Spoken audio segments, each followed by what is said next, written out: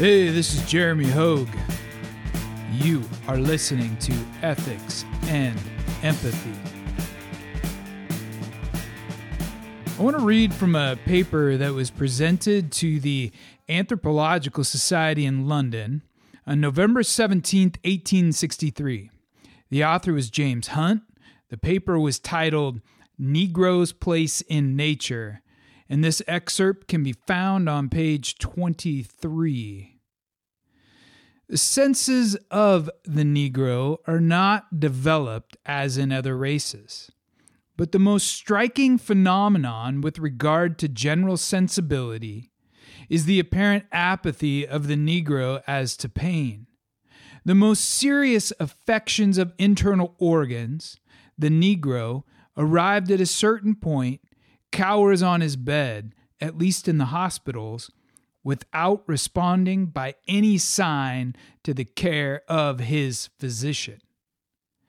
So Mr. Hunt is pointing out that when the Negro patient is very sick, he will ignore and hide from his white physician, essentially hiding from the next white man who's about to carve him up in the name of science and who justifies this action because the Negro is apathetic to pain. Mr. Hunt continues, however, in a state of civilized slavery, so let's just stop right there. Hunt just used the term civilized slavery.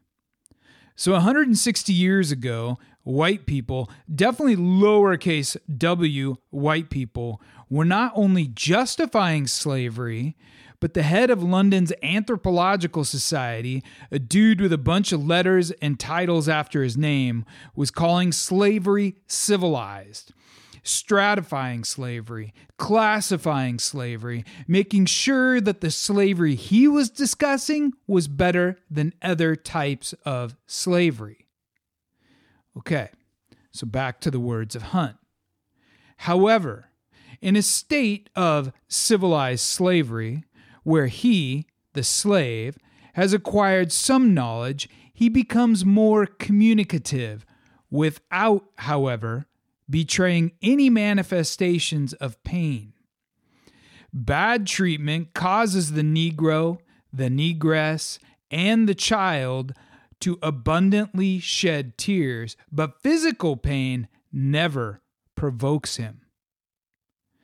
Mr. Hunt's observations reveal that slavery can be civilized, and the Negro feels no physical pain, presumably justifying the shackling, the whipping, and the raping of civilized slaves. Mr. Hunt's words continue. The Negro frequently resists surgical operations, but when he once submits, he fixes his eyes upon the instrument and the hand of the operator without any mark of restlessness or impatience.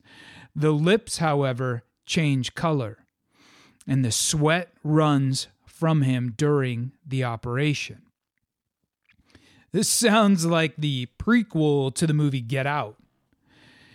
So I bet you didn't read this paper in medical school or nursing school or social work school or high school. But don't you think that as clinicians, we should know our history? Don't you think we should be informed about our past so that our future can be redirected in such a way as to not repeat history? Well, I sure do. So here we go.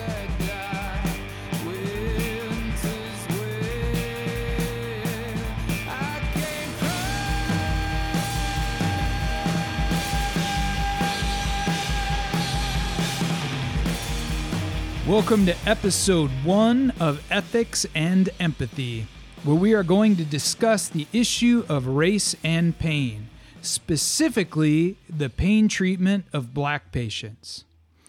So here we are, almost 160 years after James Hunt read his conclusions to the Anthropological Society of London, identifying the apathy and the ignorance of pain that the civilized slave exhibits when poked and prodded.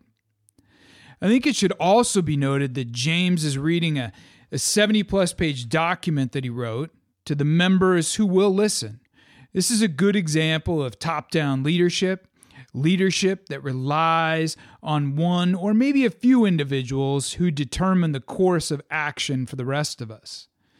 There's certainly a movement towards the establishment of committees in healthcare settings that are intended to be collaborative.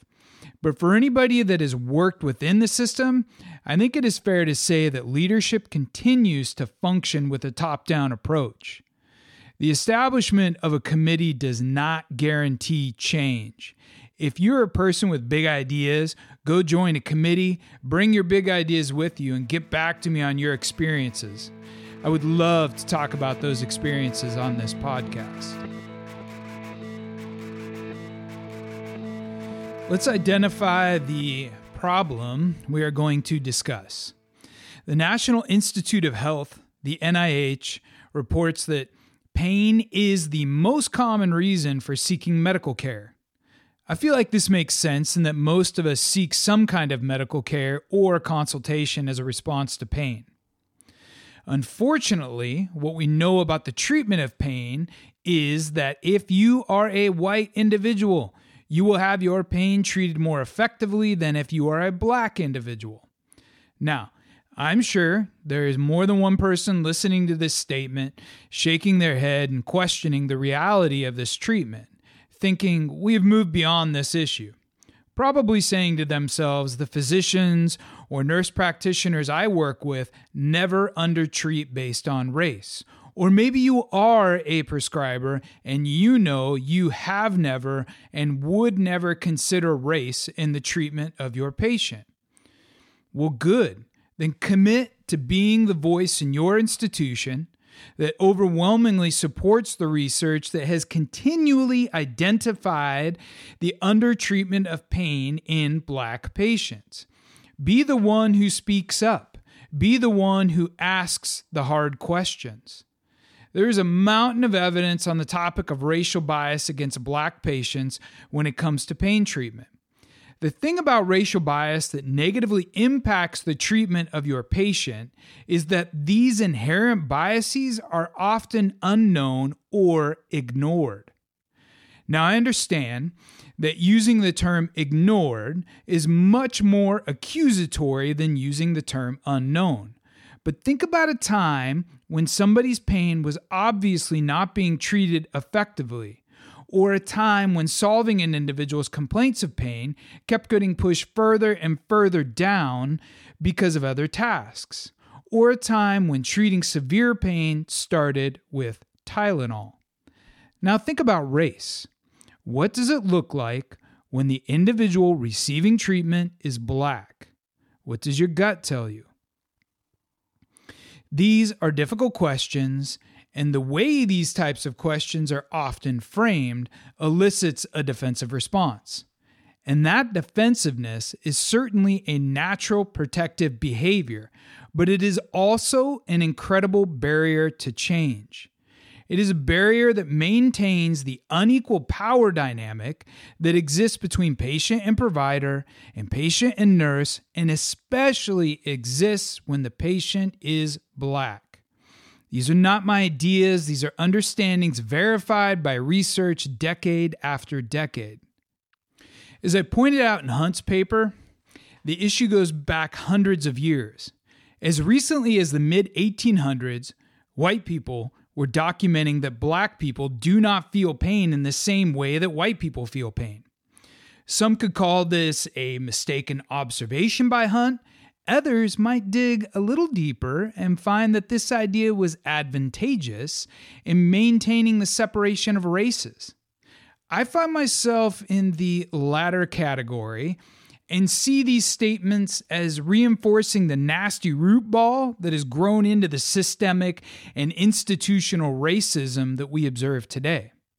The history of medicine and its treatment of the Black population has created mistrust and produced a power dynamic that is at its very core an instrument of inequity.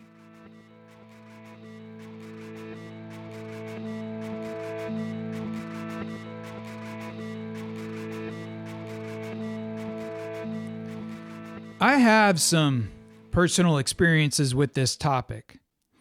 As a nurse, I can look back and see where I have been complicit in perpetuating the power dynamics that result in a sustained inequity and continued institutional racism. Let me give you an example.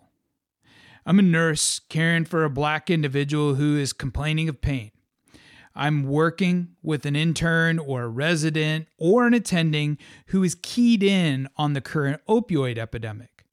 The provider becomes very concerned about giving this individual an opiate.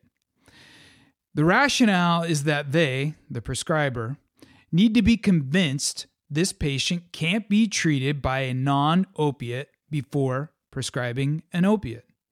This seems logical and well-informed, especially given the national concerns regarding the overprescribing of opiates. But here's where things get ugly for me. There's a strange satisfaction or knowing displayed by the practitioner who says no to the request for an opiate. The moment when this happens reveals the unequal power dynamic that is rooted in our system. It's like watching a parent discipline for the wrong reasons. It just feels dirty. Let's continue this scenario and say that the provider orders Tylenol. Now, I may hint at asking for more, but there is this awkward space where I know the provider is convicted in not giving this individual, the Black individual, an opiate. Why do I know this? Because the provider will use phrases such as drug seeking or I know this guy, he's a frequent flyer. And these statements are coupled with clear body language and facial expressions that indicate no. A terrifying thing about this disgust and judgment is it often serves as a tool for relationship building among healthcare professionals. It's a way to commiserate, to bond, to come together over difficult situations because caring for people is hard. Working in the hospital is hard. Working with members of our community suffering from substance abuse issues or mental health issues or chronic health problems, cancer, and so many other conditions is hard. But this commiserating upholds the institutional racism and continues to cause suffering. If we look back to Hunt's work, just picture all the nodding heads in the audience as he spoke of how Black people don't feel pain. These heads have to nod because if they don't, then what? Speak up against slavery? Speak up against structural institutions that harm Black people but pay your wages? This bonding that occurs through judgment can cause us to pause when we know we should speak. A developed camaraderie will likely take precedence over the will to dig and find the courage necessary to speak out. I have been a coward more than once in this situation by not advocating and arguing against the provider's logic. Some could find solace in the argument that the provider is responsible to make this decision, but when I reflect on my own behavior, I find cowardice in my actions knowing the individual needed greater pain relief. This story continues with me going back to the individual trying to sell the Tylenol as a viable option. But this is where my participation ramps up. Eventually, I come clean and say, hey, look, you have to take the Tylenol and prove it doesn't work before the provider will write a script for something stronger. I'm saying you are going to have to suffer until the prescriber decides that you don't have to suffer. Now, how is this any different from me saying, don't argue with the cops, just do what they say, and you'll be fine. You have to play the game or else they are not going to help you. Just don't resist, don't resist, don't resist, and everything will be fine. Here's the reality. It's not any different. This is honestly a story that I have experienced in slightly different forms, but essentially the same story arc on several occasions. I once had a Black gentleman I was caring for who told me, if I was a white woman, I would have been given pain medication a long time ago. I've been dealing with chronic pain for most of my life, and I used to be able to get treated. Now all of a sudden there's an opioid epidemic, and because little white Johnny is overdosing in the streets, I can't get treated. Black people have been dying in the streets for forever and nobody cares. But now, because white people are dying, I can't get pain meds. He's right. I want to be clear. This is not all providers and probably not even most. I have worked with amazing healthcare professionals who are kind, just, thoughtful, and brilliant. But their genius does not erase the realities of systemic and institutional racism. Inequality is alive and represented well in the pain treatment, or really the lack of pain treatment in Black individuals.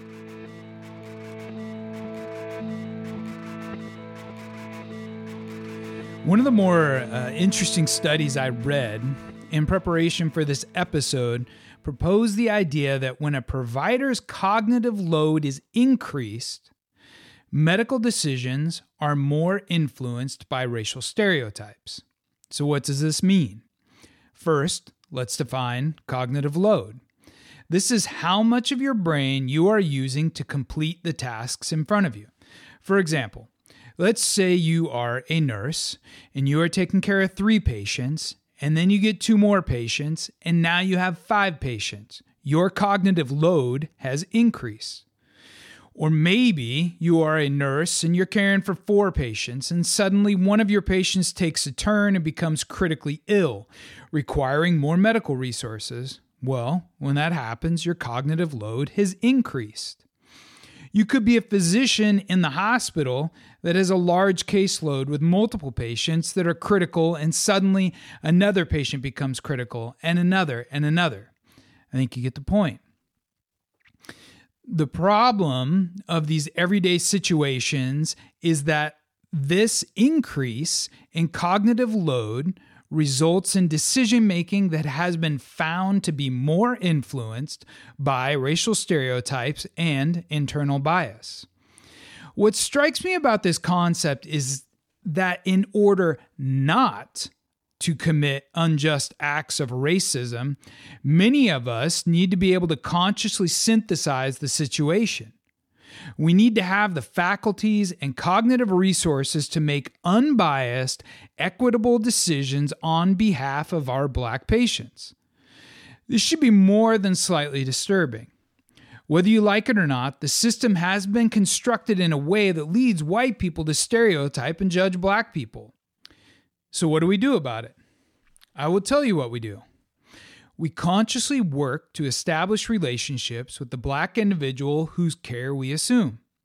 We make ourselves responsible for understanding the history of treatment when it comes to Black Americans, and we make ourselves responsible for comprehending how that history influences the culture and attitudes of Black patients toward our nation's medical system. And above all else, we must look in the mirror. We need to find ways to connect with those we serve. We must understand ourselves, where we come from, who we are, why we are, so that we can understand others. Have you ever been marginalized or felt alone or was so scared you couldn't make a decision? Have you ever watched a friend get verbally abused, emotionally abused, or raped? Have you experienced these things yourself? What was your childhood like? What was your best friend's childhood like? Did you have friends? Did you want friends? Where are you at now? How have you grown as an adult? How have you not grown as an adult? Is that idea you are thinking about really your own? Is it a new idea, or was it planted as a child? Use this insight to your advantage. Use this information to empathize with your patients. We need to dig to find those experiences in us that we can use to relate to others. For the sake of this conversation, we need to identify experiences that will drive and propel us to establish trusting relationships with our Black patients.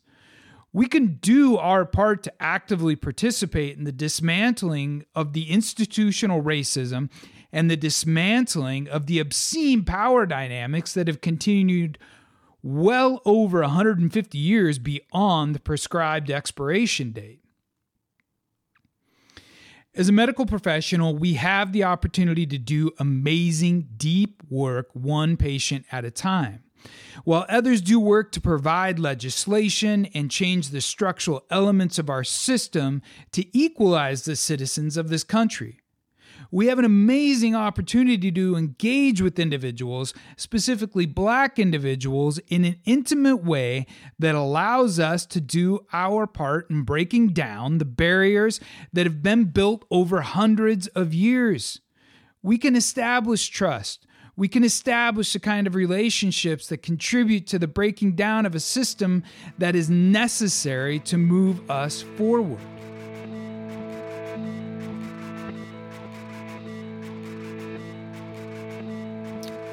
Okay, so I am going to offer a real-life tool I came across in my research. This tool came from a study titled Reducing Racial Disparities in Pain Treatment: The Role of Empathy and Perspective Taking.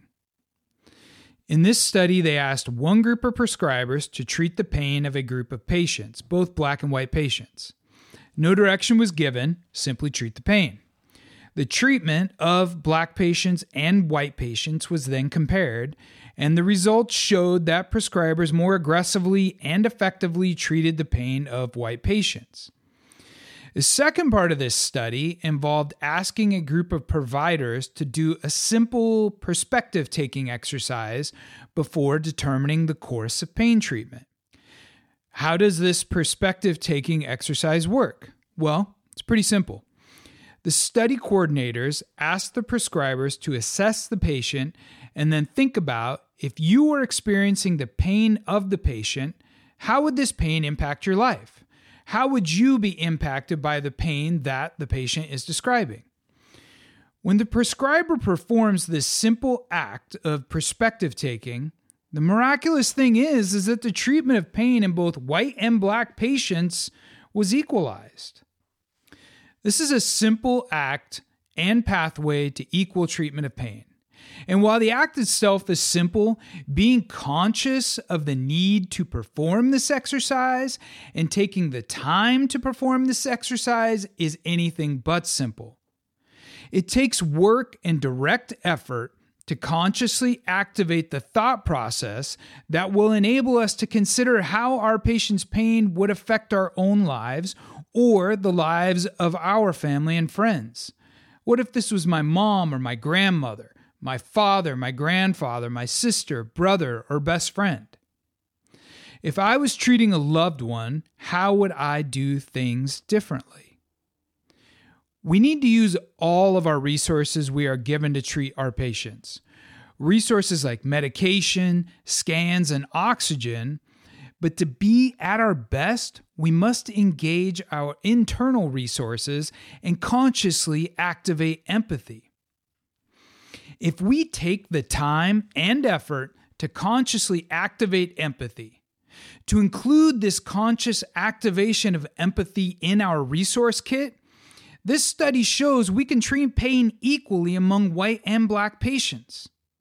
The ability to employ conscious empathy is a powerful tool that allows the healthcare professional to overcome internal bias and internal racial stereotypes that results in the equal treatment of pain between Black and white patients. Acquiring the skill set to implement conscious empathy in decision-making should be valued and should be taught repeatedly to every level of healthcare professional. If you disagree with taking the time to learn or taking the time to expand on this skill set, then I would argue you are part of the problem and need to do some serious self-reflection. We need to be held accountable. We need to look in the mirror and identify those times when we could have done more so that we can do more. If we identify times where we have been or continue to be complicit in upholding institutional racism, we need to make changes. I don't want people to beat themselves up, but if you have been complicit in the dirty work of the institution, like I have, coming to terms with this reality allows us to do more, to be more, to provide more, and to leave a small imprint of hope on society that we can change. Working in healthcare, whether you are a doctor, a nurse, a social worker, nurse's aide, x-ray tech, anybody facing patients has the opportunity and privilege to do good, solid work, human work. We can break down the barriers that have been in place for the entirety of our existence and be the change agents that take incremental steps to dismantle racism one relationship at a time. This is the real job.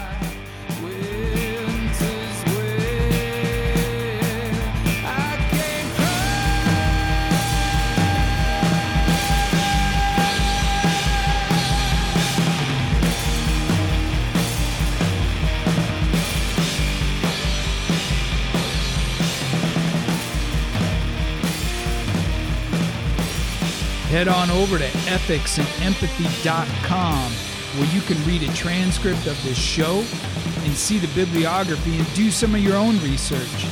Dig in, folks. Let's be better.